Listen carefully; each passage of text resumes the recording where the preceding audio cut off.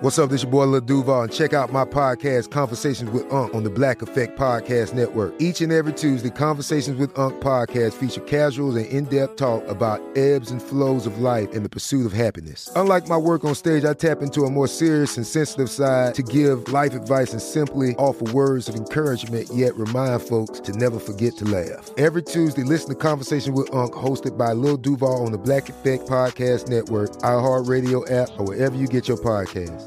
Presented by AT&T. Connecting changes everything. Okay, round two. Name something that's not boring. A laundry? Ooh, a book club. Computer solitaire, huh? Ah, sorry, we were looking for Chumba Casino. That's right, ChumbaCasino.com has over 100 casino-style games. Join today and play for free for your chance to redeem some serious prizes. ChumbaCasino.com. No purchase necessary. Void where prohibited by law. 18 plus. Terms and conditions apply. See website for details.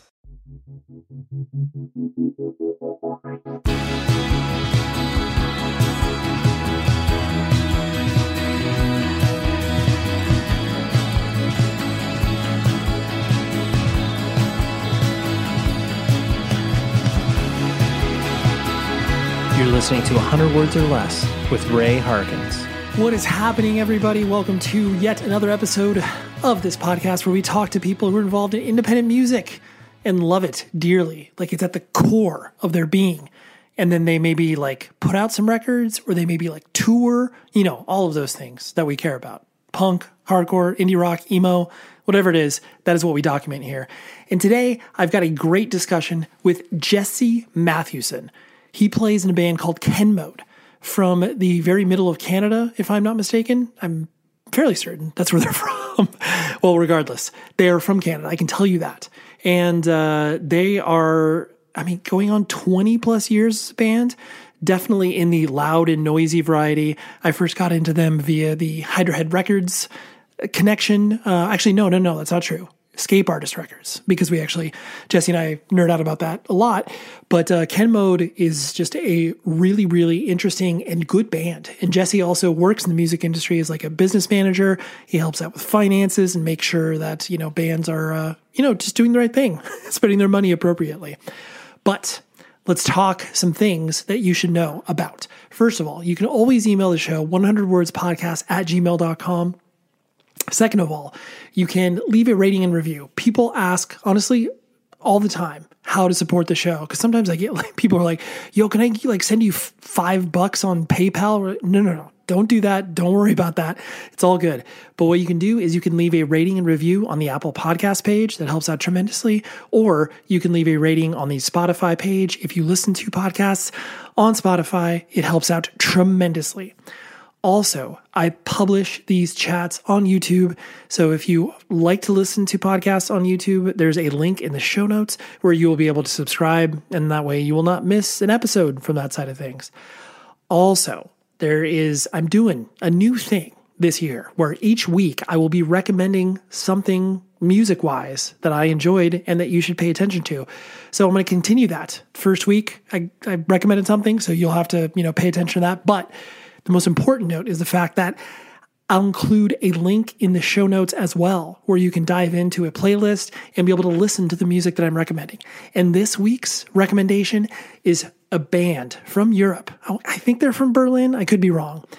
Called Force of Denial. Holy crap. If you like anything 90s hardcore, if we're talking like classic Victory Records style stuff, Strife, Earth Crisis, Snowcase, but, with modern twist, Force of Denial, it's a 4-song EP. It's called Times of Strife, which, of course, Strife, it's funny. Anytime you can connect a band name to a band name that has, or a record name to a band name that has existed in the past, I'm all ears. But Force of Denial, really, really good. They have a guest spot from the vocalist of Magnitude. They also have a guest spot from someone in the band Spark, who's really, really good. But yes, a 4-song EP. If you like your hardcore, classic, and 90s filled, then you will absolutely adore what this band has in store. So again, a link in the show notes, and you will be able to listen to this band and then all the previous recommendations. I'm going to be doing one a week for the rest of this year. So there we go. Let's talk about Jesse. like I said, Ken Mode, really interesting band. They're getting more popular, which is awesome because, a band that's been 20 plus years in their career, sometimes it's kind of just like, all right, we're totally content with the fan base that we have. And, there isn't much that we can do. But Ken Mode seems to be catching more and more people's attention, which is awesome. And I love that. And Jesse was a great hang. So without further ado, that's so many people say that, right? When it's like tossing off the interview portion without further ado. But anyways, I will try to not lean on that cliche. So here we go. Let's talk to Jesse. Great hang.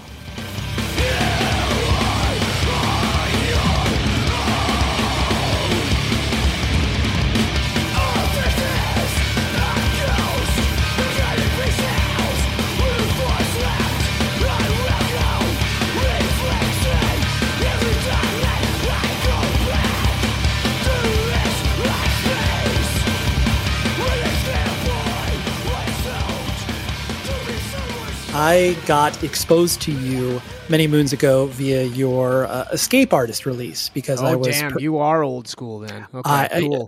Yeah, we're talking like I am a early 40s hardcore kid, so and I like how we refer to ourselves as kids, regardless. Yeah, because a hardcore kid is a hardcore kid forever.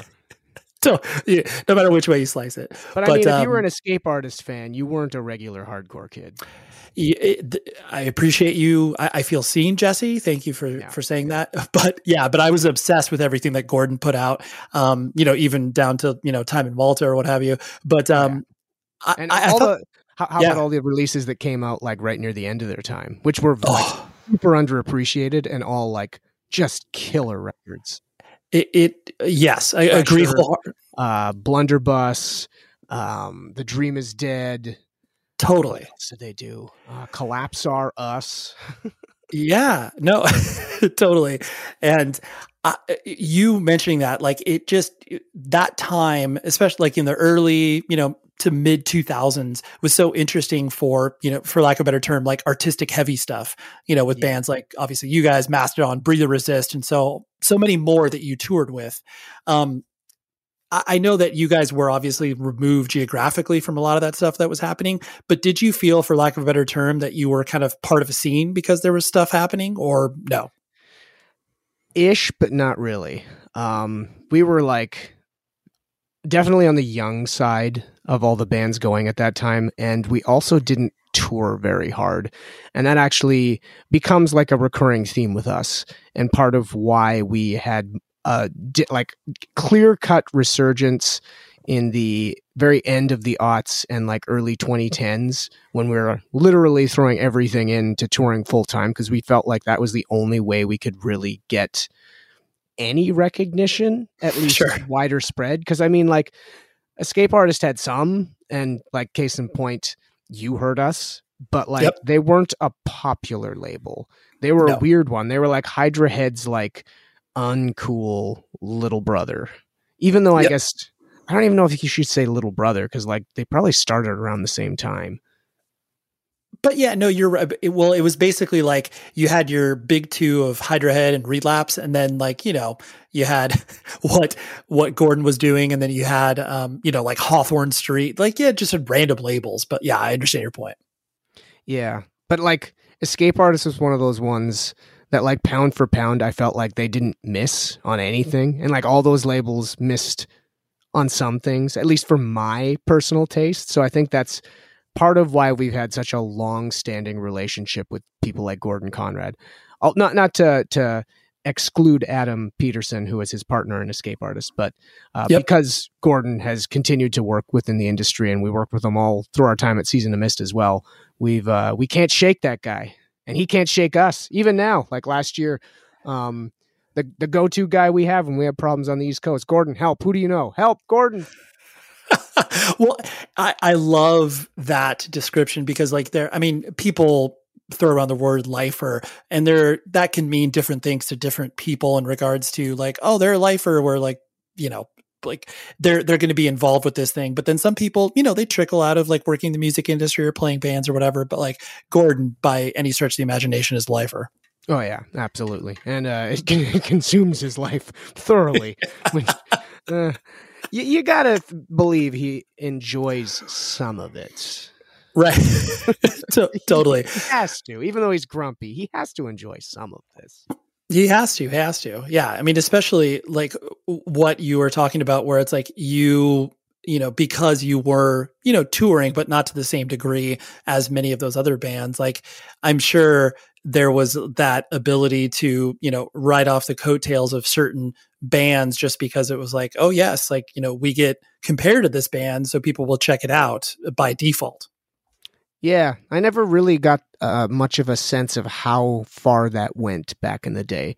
And again, it's really just we're kids. The internet was like very new to most people. And us being in Winnipeg, it was so hard to take a proper temperature gauge of where we existed in that general scene situation. I definitely know we connected more with it when we started touring the US all the time in like 2010. Because we, even off the hop, the first like re-entry to the States, we did shows with Gaza, Engineer, Clinging to the Trees of a Forest Fire, Rosetta. Like we connected with the right bands and kind of started that. I feel like the re-emergence we did properly, as opposed to when we were kids, we were just flailing wildly. Totally. And we'll talk about that feeling a little bit later, but the focus on you as a person, were you actually born and raised in Winnipeg? I know that probably seems like very basic of me to find out, but I was not aware. Yeah, I was. I was born and raised here with my brother. I have two brothers, but only one of them is in Ken mode. Right. Your other brother, obviously, he just wasn't able to hack it with you guys, huh? No. He's like almost 6 years younger than me too. He took to powerlifting instead of playing rock music, and now he's a doctor. So he did something right. Yeah, I would dare say he did much better than you. No, just kidding. We're all broken in the same way, though. So he's just as unhappy. Exactly. It's just a different shade of broken. It's totally fine. Yeah, exactly. And so I'm going to kind of, typify maybe your experience of growing up in Winnipeg. Cause I mean, all I know about Winnipeg is going through their own tour once. And obviously it's a very interesting / desolate, major metropolitan area, but then also obviously not. I'm going to guess that you were forced to play hockey. You had no choice in the matter. Like, what was your upbringing like? I actually wasn't. Wow. I'm a weird one too, in that I did play hockey, but it was because I really, really wanted to. And I started, I think I was 10. So I was like a way late bloomer. So, okay. But that ended as soon as the dirty grip of underground music grabbed my neck. So, right. Basically, most things in my life got destroyed when that happened. As most good things do, where it's like, you know what, there's no room for anything else. I'm just going to pay attention to dumb, loud bands. Yeah, exactly. Yeah. I used to draw. I used to have so many things going on and just destroyed. I want to play music. I want to go see shows. Right. That poor kid. I know, that old chestnut. So did you care about school? Like, what was the relationship looking like with your brothers in the house? Like, were you guys all, just goofing around and wrestling with each other? Or what was the vibe? I mean, there's a little of that. We didn't do a ton of it, but like school was very important too. Like our parents are both chartered accountants, and not performing well at school was not an option. So we were like nerds, but not nerds, like angry nerds who would kill you if you crossed them. Sure. Threatening nerds. Right. But and they only really, I guess you can't escape the nerd side, but like, we did well in school, but like weren't your usual like nerds. But I'm sure like that's what a lot of the scene is made up of, especially like the artsy fartsy side. Like they're usually pretty intelligent people who are able to put bands together that think outside the box. Or maybe I'm just extrapolating. There's also a lot of dumbasses, so I don't know. I'm talking out of my ass at this point. No. Well, I think the idea of what you're talking about, where it's like there is a level of, intelligence, albeit maybe small, to be able to, get together a group of friends to play music and then actually write some songs and put out a demo and, have those logical steps because, like that does take effort in ways that some people just don't want to put towards that. Yeah. But even specifically like the style of music, when it's a little brainier, a little artier, it has a tendency to attract a certain type of person. And again, I'm not trying to toot my own horn here, but like, I mean, if you chat with who's a good example, Brian Cook, he's a good ambassador of people who play good, interesting, heavy music, and he's not a moron. I would agree. Brian would love that. That's the example. Totally. He's gonna be like, you know what? I play bass very well. I play in a broad genres of music, and I'm just like I'm not a moron, right? An artistic not moron, I guess. But I do understand where you're coming from in regards to, especially it's like, most people obviously enter this independent music scene via, punk or hardcore. And it's very, simple and basic. Yeah. And then as you start to, progress and your mind expands a little bit and you are able to wrap your head around more intricate things, not everybody continues to go down that path. I can't tell you. And I'm sure you have many friends that are just like, dude, why do you like Neurosis? Like that, they have like 9-minute long songs. You're like, yeah, they could go 14 and I'm fine. And just the people we've made friends with as a result of music, like they're all right. That's the reason we're friends with them. Bunch of fucking nerds. Fucking nerds. Totally. I have to place the Winnipeg, a wreath on you in regards to the fact that there's obviously most people point to a band like Propagandhi, and obviously like we weaker actually bands. do their accounting. Of course you do. Yeah. And I'm going to guess that band was probably inescapable for you living in that area and probably getting attracted to, punk or hardcore in your early years. Surprisingly, they didn't really have anything to do with me getting into the scene. Okay. Yeah. I actually got into Propagandhi because a girl I liked was a big fan of theirs. But amazing. In terms of getting into the scene in Winnipeg, not a lot of people in the US know them, but this band called Kittens, who was on Sonic Unyon. Yeah. Yeah. There we go. Hell yeah. Yeah. They were the band that did it for me. And I didn't even know they were local, but saw a show poster. I was already a fan. Me and our original bassist, Daryl Axtell, went to go see in a dirty basement Wellingtons. It was Kittens and like a ska punk band and like a weird kind of emo band. And we're talking like real emo, like OG emo. Sure. But Kittens, like it was an all ages show. At the time, I think we were 14 or 15. Anyway, that doesn't matter. But Kittens was not an all ages band. So they played this all ages show, tons of people there. And as soon as Kittens started, everyone took like 20 steps backward. And Daryl and I were right up front. And they were writhing and spitting and just the most feral thing I'd ever seen. And like it changed my life. I had to be in a band when I saw that. That's incredible because that, first of all, I never knew Kittens being from Winnipeg. I just knew them like based on their Sonic Unyon connection. And, they were such a strange band. In the way that obviously, like you said, they never came across the border from a, American perspective, like getting any recognition. But it's like, there's so many bands that are so country specific where it's like, Tristan Psionic or whatever, like all these bands that are just like, dude, no one knows about them in the States. And the Kittens are definitely a band that just didn't have any resonance in this country. It's really too bad too. Cause like if they would have toured or made an attempt to really tackle that market, I think they could have done pretty well. Cause especially like they started off pretty Melvin's worship, but what they turned into became, I feel, truly unique in what the noise rock community has and had. And actually their Bazooka and the Hustler record still really holds up to modern material because of how well it was recorded. Like, it doesn't sound dated at all to me. Maybe I am a little biased because it is one of my favorite records that has ever been made. And I am like, I've been friends with the members of the band. So, but it's I feel a truly special rock record, and it's really too bad that they never got the recognition they deserved. And part of it is just because they threw in the towel earlier than maybe they should have. And that's arguably why people know Ken Mode when they probably shouldn't, because we refuse to throw the towel in. Right.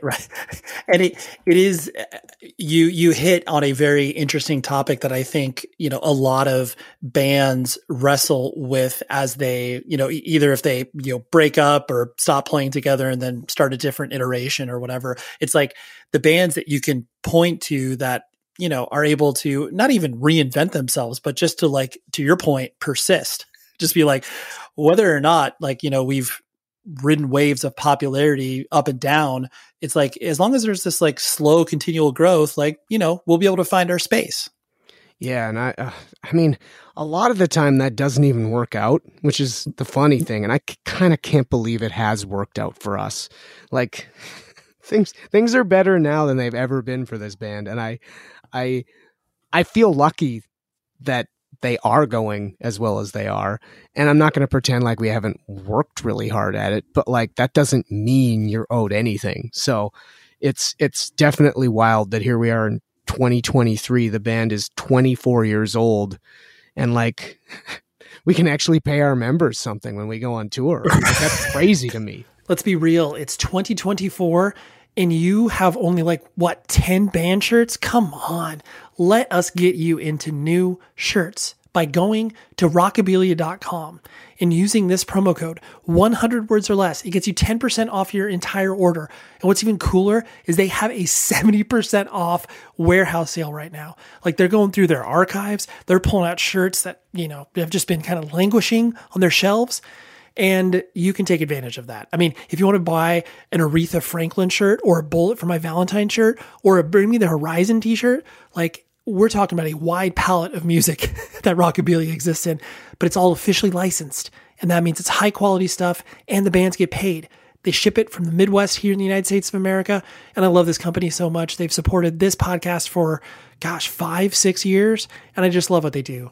Hardcore Kids work there, just ticks all the boxes for things that I like to support and love. And plus, band merch, man. Come on. You need more shirts. Just plain and simple.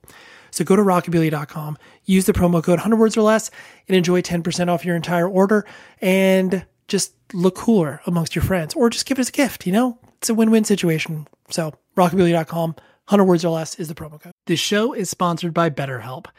We all carry around different things that stress us out, right? Like, maybe it's something really, really small, like, man, that parking space, it's always taken. And I wish that I would be able to get it instead of, this person that maybe, isn't the most courteous and considerate. I know that's something very random, but it's true. We all experience different things throughout the day that trigger us in so many different ways.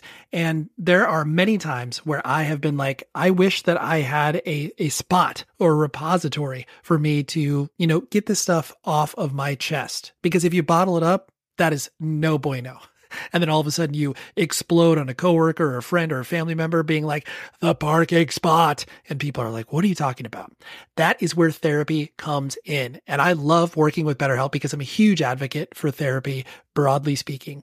So if you're thinking of starting therapy, please give BetterHelp a try. It is so easy because it's entirely online. It's designed to be convenient, flexible, and suited to your schedule.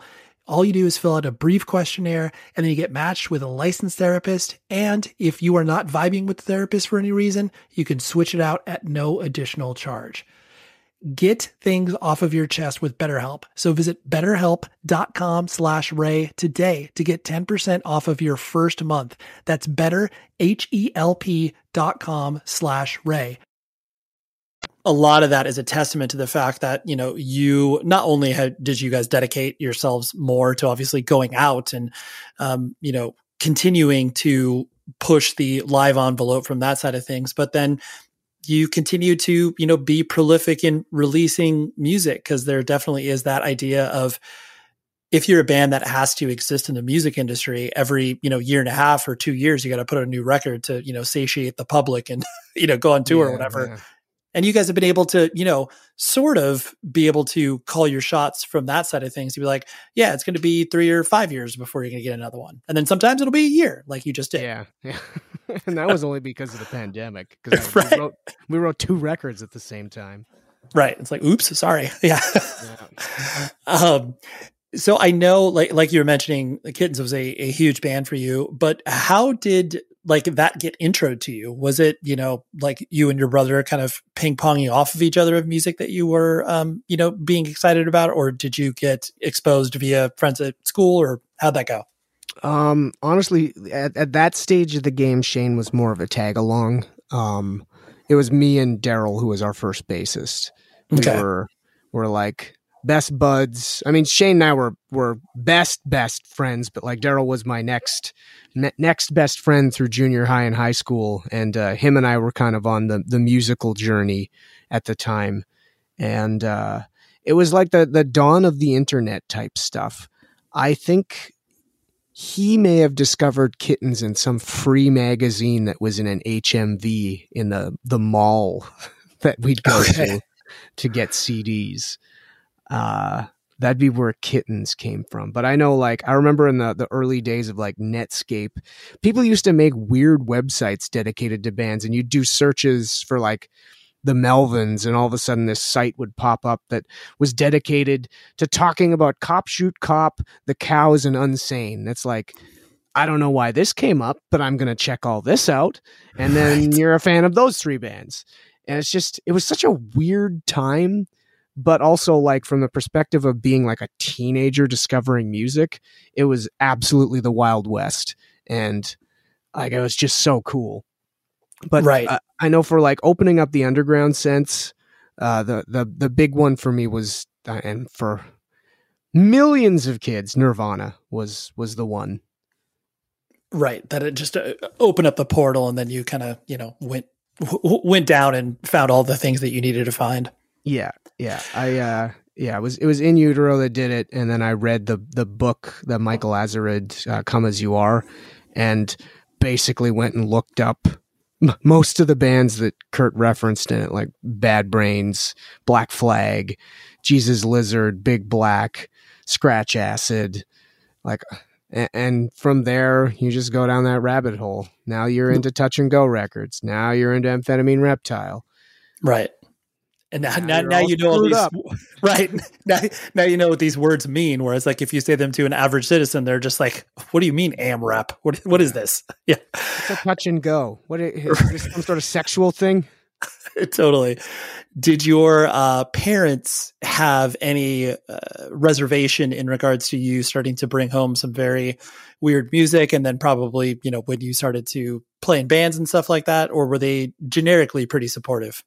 They're the reason I even got a Nirvana tape in the first place. My dad wanted to listen to it, and he thought he might be too old to buy it for himself. Shut up. That is unbelievable. This is all his fault. I love the fact, just that wherewithal that your dad had, where he's like, man, this is way too young for me. Is this too try-hardy? I don't know. I'm going to get this for the kid. See how this goes. Right. Is this cringe, as the kids would say? Jeez. It's kind of awesome because now at this stage in his musical development, I'm like his truffle pig for this stuff. So I only share music with him that I think is the top 15 of the year. So whenever I buy a CD for myself, I usually buy a copy for him. So he's shy of pretty extreme metal, which he's not always super into. Anything else I like, he generally likes. That's incredible. Because usually, especially once kids start to get into stuff that is clearly left of center and something that it wouldn't even make sense to most parents, the fact that you can show him things that would be stretching any boundaries, he's like, yeah, I'm following along. Yeah. He lifts weights to Neurosis now. Incredible. So what was the proverbial, I mean, I know that from a professional perspective, you do business planning and management for bands and stuff like that. Was there an expectation that you were going to set forth in your parents' footsteps as far as being an accountant and everything like that? Or was the palette wide open? It was pretty wide open. And honestly, when I came out of high school, I thought I was going to go down into the science path. And I started there in university, but quite literally felt like I had a out-of-body experience when I was in a lab and decided I had to get out of the sciences because I didn't think I'd ever be able to amount to anything because I didn't really care. And the only thing that I did care about was music. And the only way I was ever going to make any money in music was if I got a business degree and potentially worked in the music industry. So like we're talking maybe 2000, I started this long game of hopefully working in the music industry. Sure. And by I guess it was 2016 that Shane and I decided to try to do the thing with that. And we're making a living now. So that's cool. It's cool that stupid 18-year-old brain had a long game that actually played out and worked. Sure. I do love that concept. I mean, I'm sure you experienced it as you started to, play shows outside of, Winnipeg and tour and all that sort of stuff. Just the idea of the business person of the band, usually it gets thrust onto the vocalist because that for whatever reason, it just always is. But it sounds like you had maybe an interest or a proclivity as you started to do that, where it's oh yeah, I'll be the, business person because I know roughly what I'm doing. Yeah. I mean, I kind of took the reins of it just because I'm the most proactive with everything to do with the band anyway. But actually, I don't. Shane does most of the accounting now. I guess we kind of split some of it because I handle all the online store stuff. So I do the nitty gritty transactional stuff there just because it helps me keep organized in shipping things. So I handle the PayPal and the Shopify, and then he does everything else, the higher level accounting. But it is funny because we literally will do financial accounting on tour. So we know where things are at any one moment. He might not do it every day, but it'll be every second day for sure. So it's kind of cool because we'll know exactly how the tours are doing in real time. Right. I mean, that is really the concept of I'm sure you felt this as you first started a tour, when you level up and are okay, now we're going to keep inventory of our merch. And just when you start to add these little things on, but you've obviously big brained it to where it's oh yeah, we know exactly how this is going to go. Yeah. Roughly speaking. My dad used to kind of put the gears to us super early on, trying to get us to do things the way he would. And back then, we didn't have the numbers or experience to be able to do any of that. So it was one of those Dad, none of this matters. And straight up now, of course we do all that because we have the data and I love using the data. That's incredible. I'm guessing, was Ken Mode your actual first band, or did you play in some, terrible stuff before that? Ken Mode's the first one that ever played any actual shows. And it's honestly, it was just the last name that the same three people were playing in anyway. So the Shane, Daryl, and I started playing probably around 96. Okay. And by the time we started playing shows, it was Ken Mode, but it was still just the three of us. Got it. And with because Ken Mode from a classification perspective is it's you're not necessarily a metal band, you're not necessarily a hardcore band, you're obviously just, you're classic fence sitters, I'm just kidding. Yeah. Yeah. Would you kind of classify yourself as that, as you were starting to get into music? I mean, I know you were saying the, Nirvana, Beatcats, Scratch Acid, and et cetera, et cetera. Did you find yourself, I guess, gravitating towards, being a, punk kid, metal kid, hardcore kid, or was it pretty agnostic?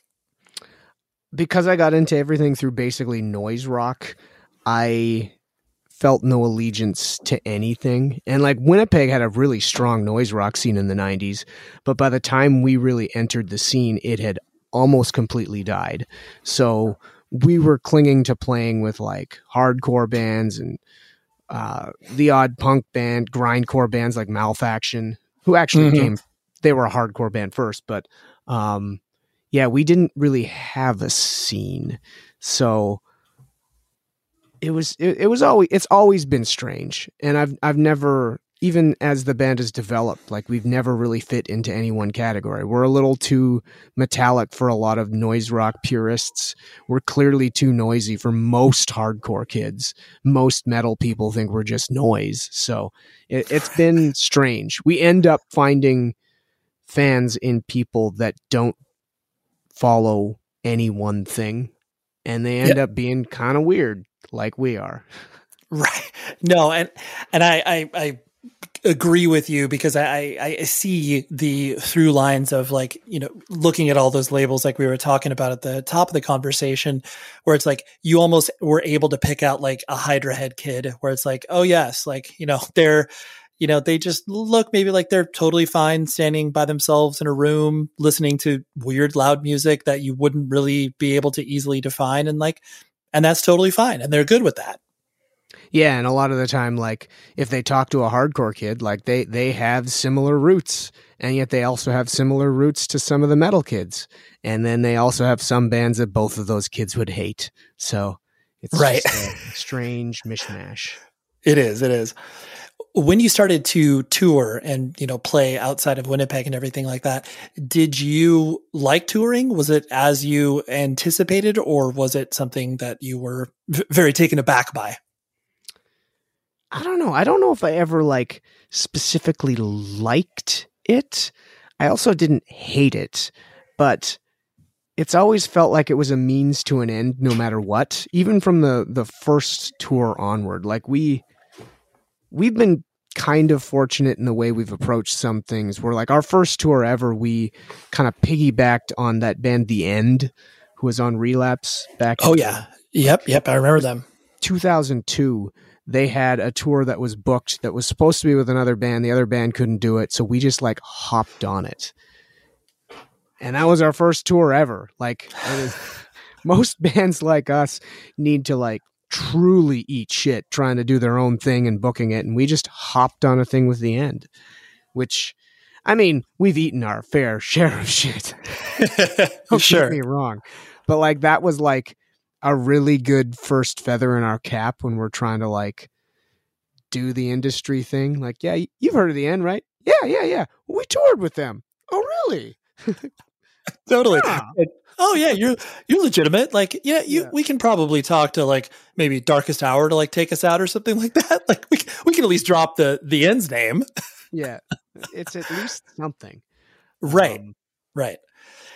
What did you, like you said, you kind of had your rough sights set on the music industry, broadly speaking. You know, what sort of inroads were you trying to make? Like, did you want to work at a label and obviously like be an accountant, or did you want to do A&R, even though you probably didn't even know what that word meant at the time? Like, were you? I had no hot clue. Okay. And the funny thing is, like, after getting a business degree, you find out that nobody in the music industry actually knows how to run a business at all, which is just funny. And I mean, that's part of why Shane and I have a career now, because we have legitimate business skills and we're not crooks. So it's pretty easy to start getting clients pretty quickly. One of the things people complain about now is that it's unfortunate that we aren't American or European, because they all wish they had a version of us. Right. So, hey, that's kind of cool. It's nice, nice to have other people telling us that. Right. It is, because I think it's, I mean, especially when you are young and you're just like, okay, I like music. I want to try to figure out whatever I can do to make a living out of it. Whether that, I mean, because no one, especially when you get attracted to heavy music, it's not like there's a lot of paths forward to be like, oh yes, you know, we're either, I guess we're either Hatebreed or, you know, some other band like maybe that can try to like make a living out of this. But I mean, I guess in the 2000s, you started to see a little bit of a path. I mean, now there definitely is a clear path, but It's and even that, it's weird that there is a path. It's true. I mean, I guess maybe the path is just the idea of like the fact that you can be, more clear eyed about your approach, where it's like, oh yeah, like you don't have to, lose your butt on this tour because you can make these, predictions of like, oh yes, we're getting paid $100 a night. Maybe we shouldn't buy a van first off. Like maybe we should rent this or whatever. Yeah. And even with all that, like it's interesting how little so many musicians actually make. Yeah, no, especially when you're talking about like, and I'm sure you've done this exercise of the amount of time spent versus, an hourly rate. It's like, yeah. Let's not even talk about that. It's a fruitless for many years. I put on that Sound and Fury music festival down here in California. Cool. And it was one of those things. I did that exercise with my friend where we were like, because it wasn't our full-time job. So we just did it because obviously the love of the game. I mean, yes, we made some money off of it, but just the idea of like, oh, so we could have done a lot less work and worked at like a Starbucks and we would have been like 4Xing our income. Like this is crazy. Yeah. Shane always says, if you want to make money, go work at a bank. It's true. They give out free samples, right? No, just kidding. You gotta hopefully like what you're doing a little bit with this stuff. So exactly. You're right.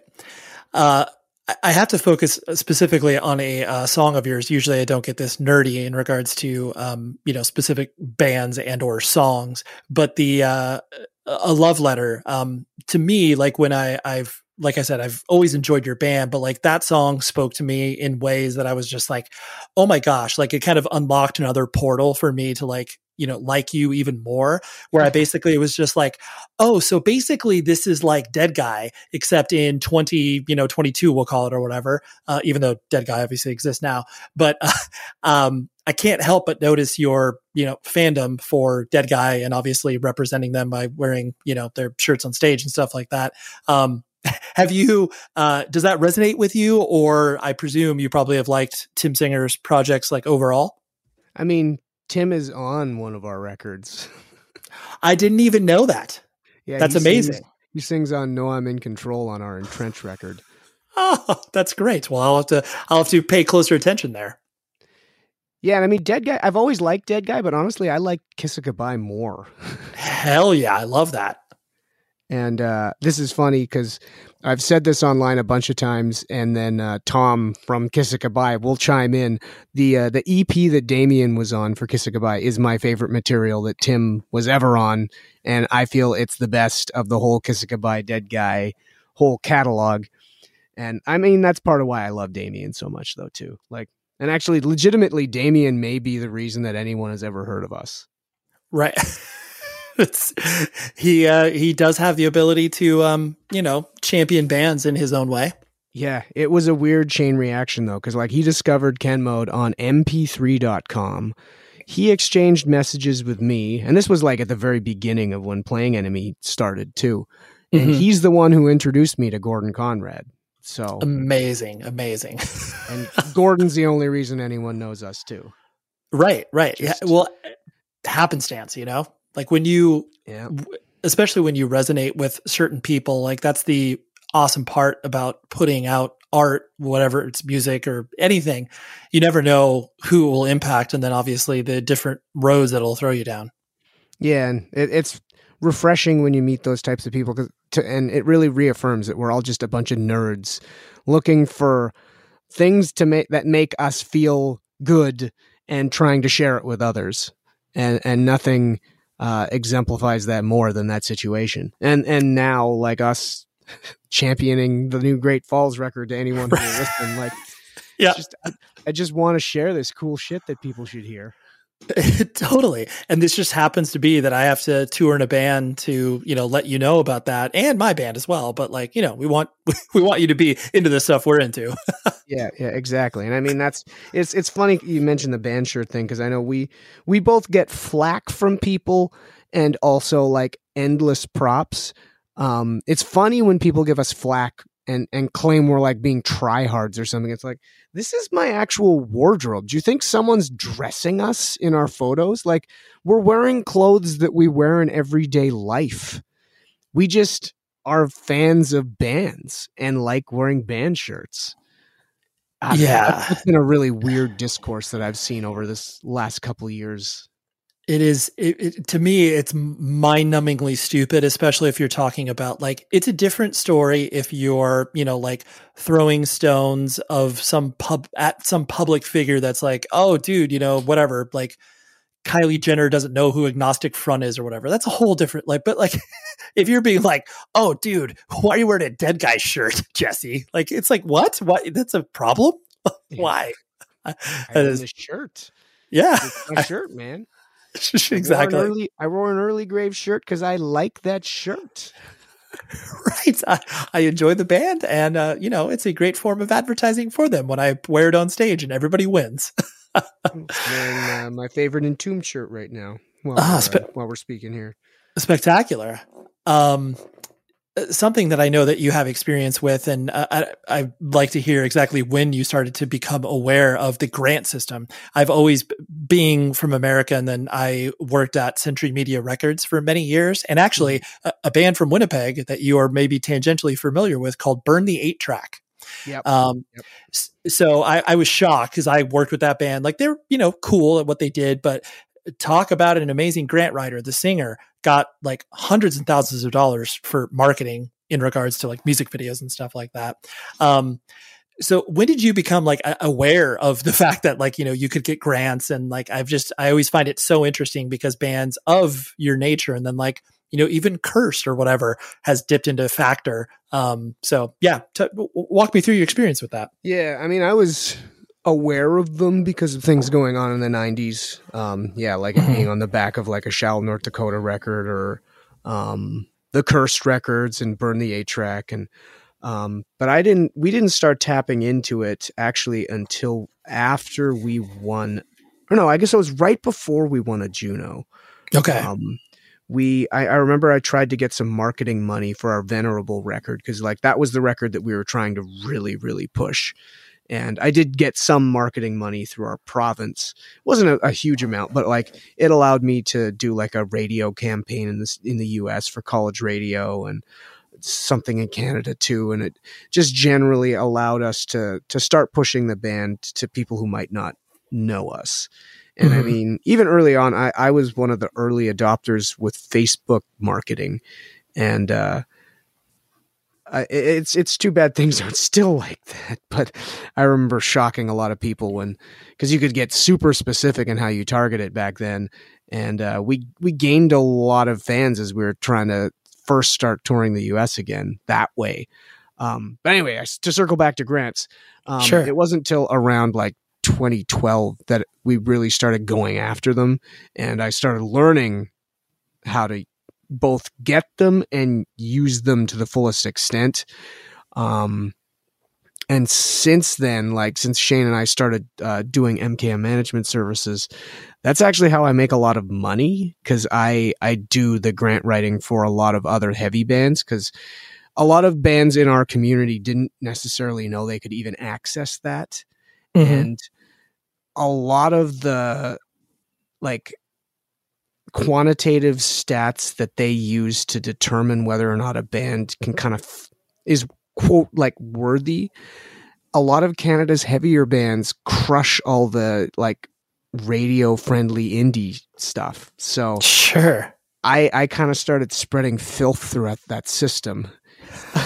And I've been pretty successful at getting a lot of like pretty not commercial sounding bands some money. It's been really cool.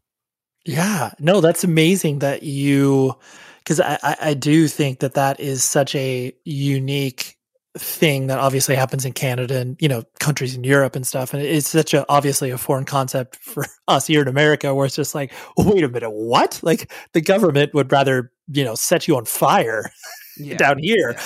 Yeah. But the fact that you can point to, like you said, the metrics that can show the fact that like, yes, this band is literally getting Canada on the map, this province on the map in ways that, these other grants might not, the money might not go as far or whatever.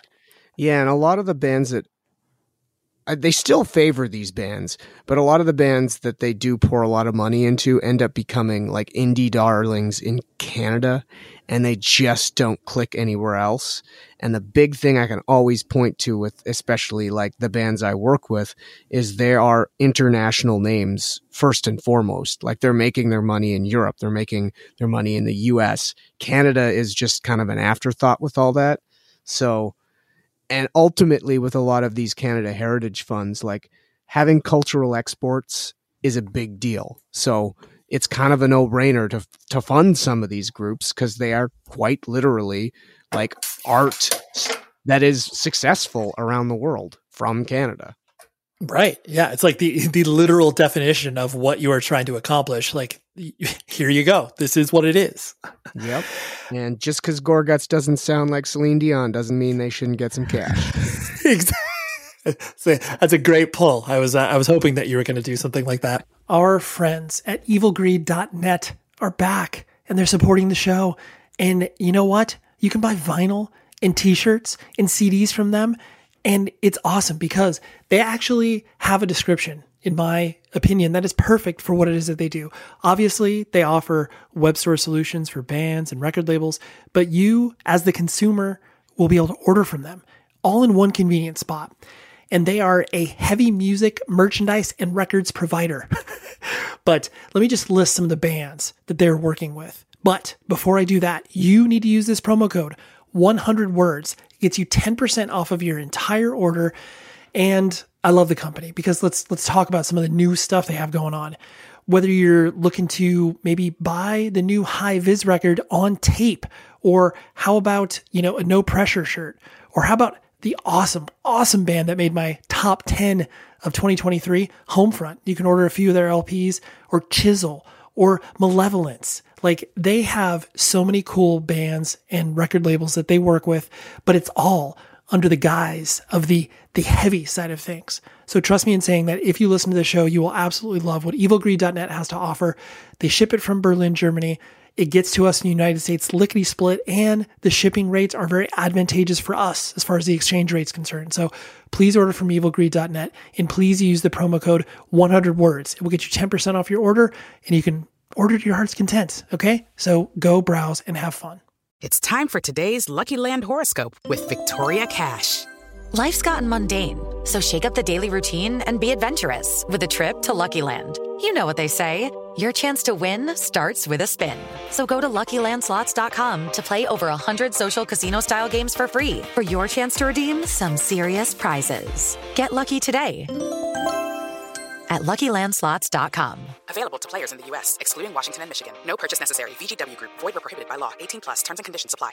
And so as you were, as Ken Mode was putting out records and getting your start and everything like that, like you said, you were clearly not making a living off of, your music and everything like that. Were you, doing accounting and working, for lack of a better term, like a quote unquote regular job? After graduating university in, end of 2004, I actually got a marketing and small business management degree, but I was one of the first wave of millennials that learned that, quite literally, because I guess the technical term for a millennial is people born from 1981 onward, and I was born in 81. So I learned the hard way that just because you have a university degree doesn't mean you're going to get a job in your field, which prior to that was not a thing. Right. Totally. Yeah. It's like you get a degree and then you do the thing. Yeah. And I couldn't. So that came with some baggage. So I started doing accounting because that's something I could get a job in, and did that from 2005 through 2011 when I quit and we went on the road full time. Okay. Was that decision, was that difficult for you to arrive to? Because I know, like you said, there was a real demarcation from the decision to be like, yes, we're going to go out there, we're going to make this band, whatever it may turn into. Was that a difficult decision, or was it relatively easy because you wanted to do it? I mean, it was a tricky one because I was either going to go back to school or we were going to try this. And I was making that decision at the same time that my brother was graduating from the CA School of Business. So he got his chartered accountancy. And he was faced with like, do I jump into industry and become like a controller of a company? And he was only 25 years old. So it's like, I don't really want to like start a career in something right now. So I kind of mildly convinced him like, we should try this thing just so we never look back and go like, what if we tried, you know? So when we made that decision, it still took 2 years to build us up to a point where we felt like we had something we could work, because we'd just gone on our first European tour, which was like a couple week, like fun thing with a band called Taint from Wales. We just got a new bassist. So we started laying the groundwork to try to do it full time. So we wrote a bunch of songs. I made plans to record with Kurt Ballou because I felt like it would help to have like a proper producer making this record and someone within our scene that could at least like, it would help having the connection to a guy like him, because obviously Converge was like completely owning everything at the time. And he was really, really growing as a producer too. So a lot of really neat records were getting made out of his studio. So I thought this was our first attempt at trying to record even outside of our city. So I thought this was a good idea. So we booked him, recorded it in 2010. Then I started laying on the framework for trying to put it out. We lined up with Profound Lore Records, which felt like a good fit to like take this first step. So, 2011 came and I think we put the album out in March and we toured for the rest of the year. Sure. I definitely, I mean, I know almost every single interview since you won the Juno Award, like no one can't mention it. And obviously I'm going to fall right in line with that. Yeah. I just remember where it was just like, this is so weird. Like, I mean, I remember it, not because like you don't deserve it, but it's just like, that's bizarre. Like, here's a band, like in the same way you could understand why a band like Alexis on Fire is winning like multiple Juno Awards, even though, you know, they were, I mean, like just friends of mine or whatever, just in the same way that I felt like I was friends with you, even though I didn't know you. It was probably like so surreal, bizarre, whatever you want to call it. Did you have feelings towards that of just like, all right, I guess we're along for this ride. This seems funny. Yeah, that was absolutely the feeling. Like we had no expectations. It was strange that we were even nominated, and then to win, like we were for sure the underdogs. We were the least popular of all the bands that were up for it. And winning was, we literally just started laughing. Right. Like I really did ham it up when we went up there. Like I stretched my arms out. It was just like, what is this? What is going on? I mean, I wouldn't trade it for the world. It was cool. Sure. What would you say? I mean, I'm putting you on the spot here. What was the most either bizarre or interesting interaction that you had with, you know, that sort of more mainstream world of being like, who is Ket? Like, you know, interviews I'm sure you did, or like maybe it was people, you know, randomly DMing you guys or whatever. Do you have any things that stick out in your mind?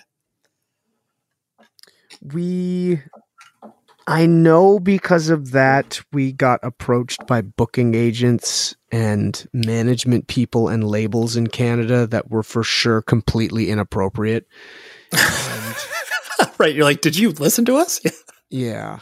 And I know even that we did have a Canadian agent for a while that we did get as a result of this. And he was a real piece of shit. I'd later find out that he was like actively talking shit on us while representing us to like talent buyers in cities. It's like, what the fuck are you doing, dude? Right. Right. Like we're going to talk hate on for this guy now. Sure. Like, yeah, we're going to talk to these promoters because we've played shows with them before, even before you were involved or whatever. Anyway, there was for sure some weird scenarios, but I mean, for the most part, people were pretty cool. Even like the press leading up to the Junos, we got featured in a lot of the articles because it was the first time they brought the heavy metal / hard music Juno. It was the first one.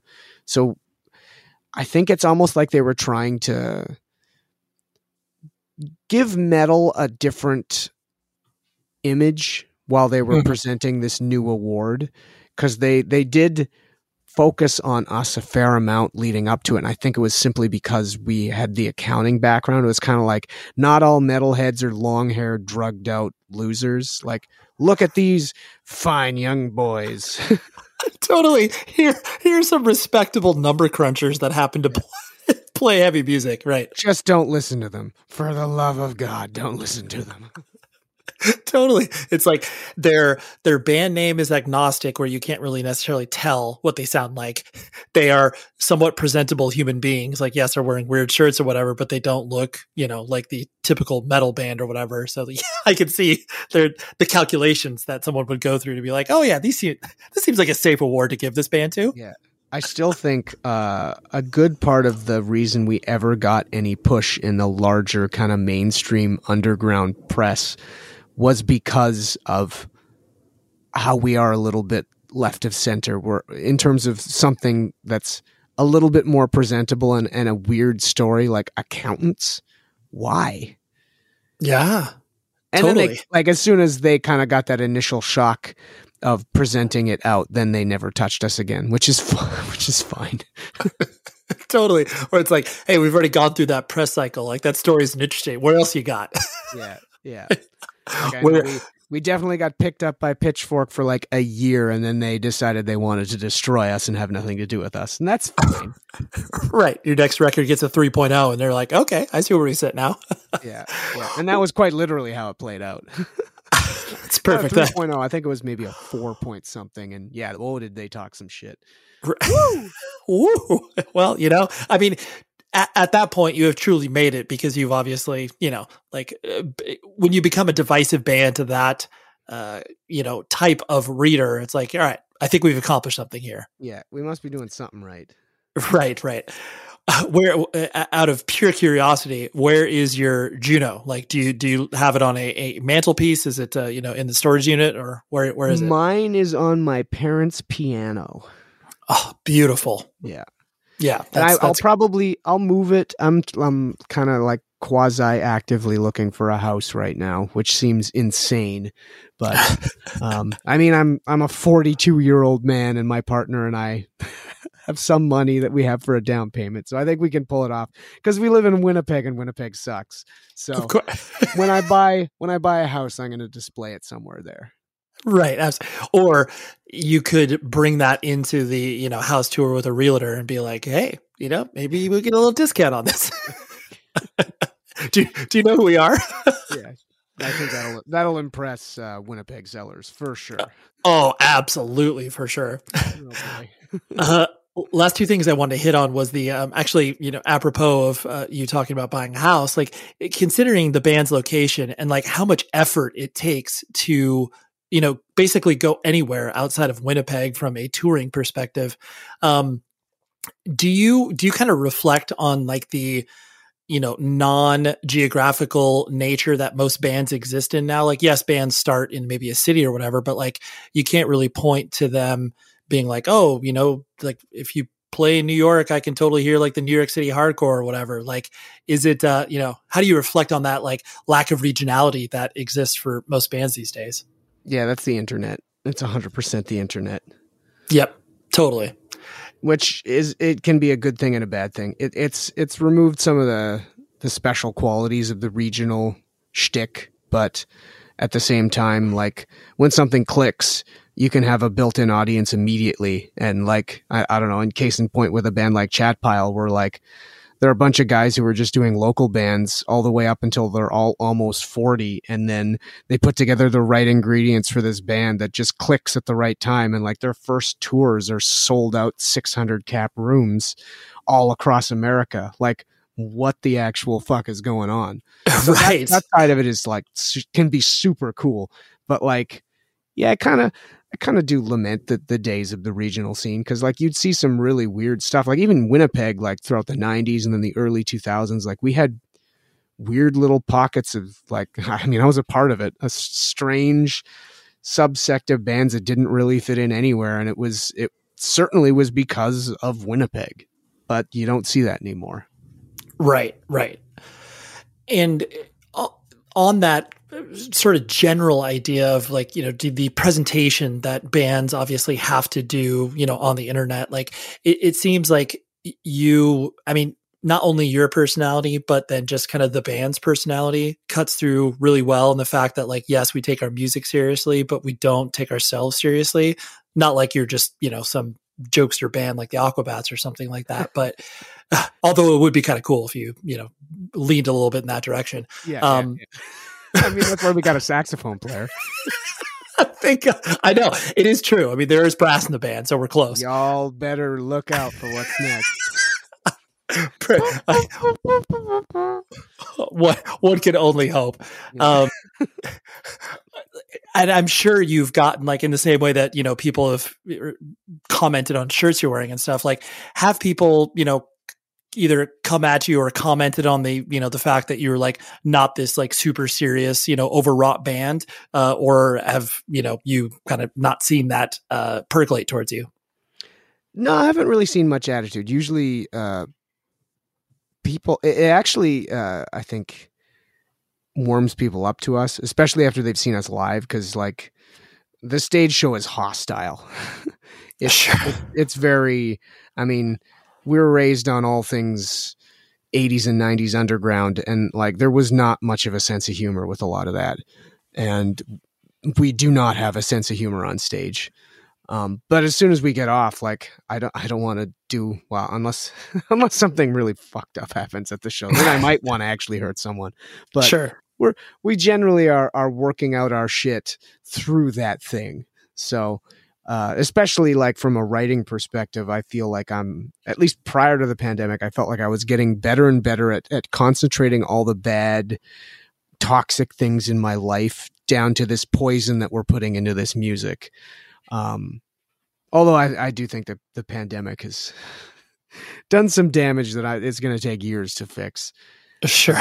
Just in terms of being irritable and angry. And I really put a lot of work into not being that. And I'm for sure angrier than I was before the pandemic, but sure. Whatever. Yeah. It'll take a few years to sand those edges down, so to speak. Yeah. If at all, right. I probably need therapy, but fuck it. No, that's obviously that's why you have, the saxophone. That's what you hear. Who needs therapy when you have a saxophone? I'm going to tell Catherine that tomorrow. Right.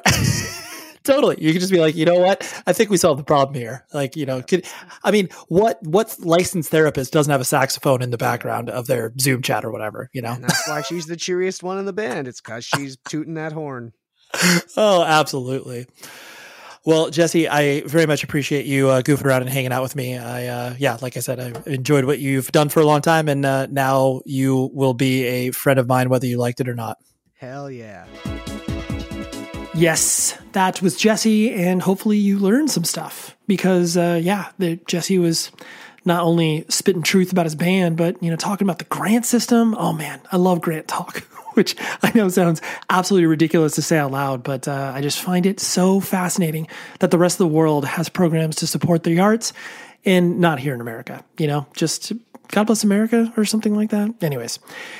Thank you to Jesse, and thank you to Curran, a longtime friend of mine, and he's a PR extraordinaire human being, and so he brought this idea to me. We made it happen. It was great.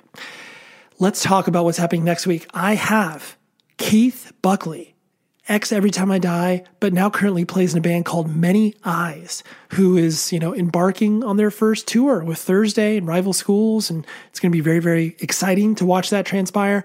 But Keith and I, we spent some time on the road many, many moons ago, and it was a great chat. Keith was a good hang. And that's all we really want here, right? A nice hang. You get to know a person, hopefully like their art a little bit better, or you just come to understand the person a little more. So anyways, until next week, please be safe, everybody. The show is sponsored by BetterHelp. Trust me in saying that no matter who you are, mental health challenges can affect you, and how you manage them can make all of the difference. That's why everyone should have access to mental health support that meets them where they are and helps them get through. BetterHelp provides online therapy on your schedule. It's flexible, simple to use, and more affordable than in-person therapy. Connect with a licensed therapist selected just for you. Learn more at betterhelp.com. That's betterhelp.com. This is Malcolm Gladwell from Revisionist History. eBay Motors is here for the ride. With some elbow grease, fresh installs, and a whole lot of love, you transformed 100,000 miles and a body full of rust into a drive that's all your own.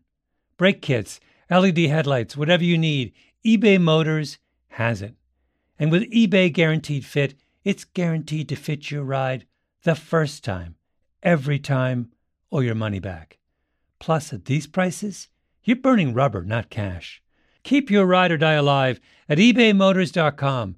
Eligible items only. Exclusions apply. Are you still searching for your perfect place to call home? Well, now is the time to buy at Fisher Homes. If you're looking to move in before the end of 2024, May could be your last opportunity to start building your dream home and close before the year's end. If you're hoping to move in even sooner, Fisher Homes also has homes that are move-in ready and waiting for you, where you can start enjoying the benefits of homeownership even faster. Schedule your personal tour with a new home advisor today at fisherhomes.com and make this spring the season you find your perfect home sweet home.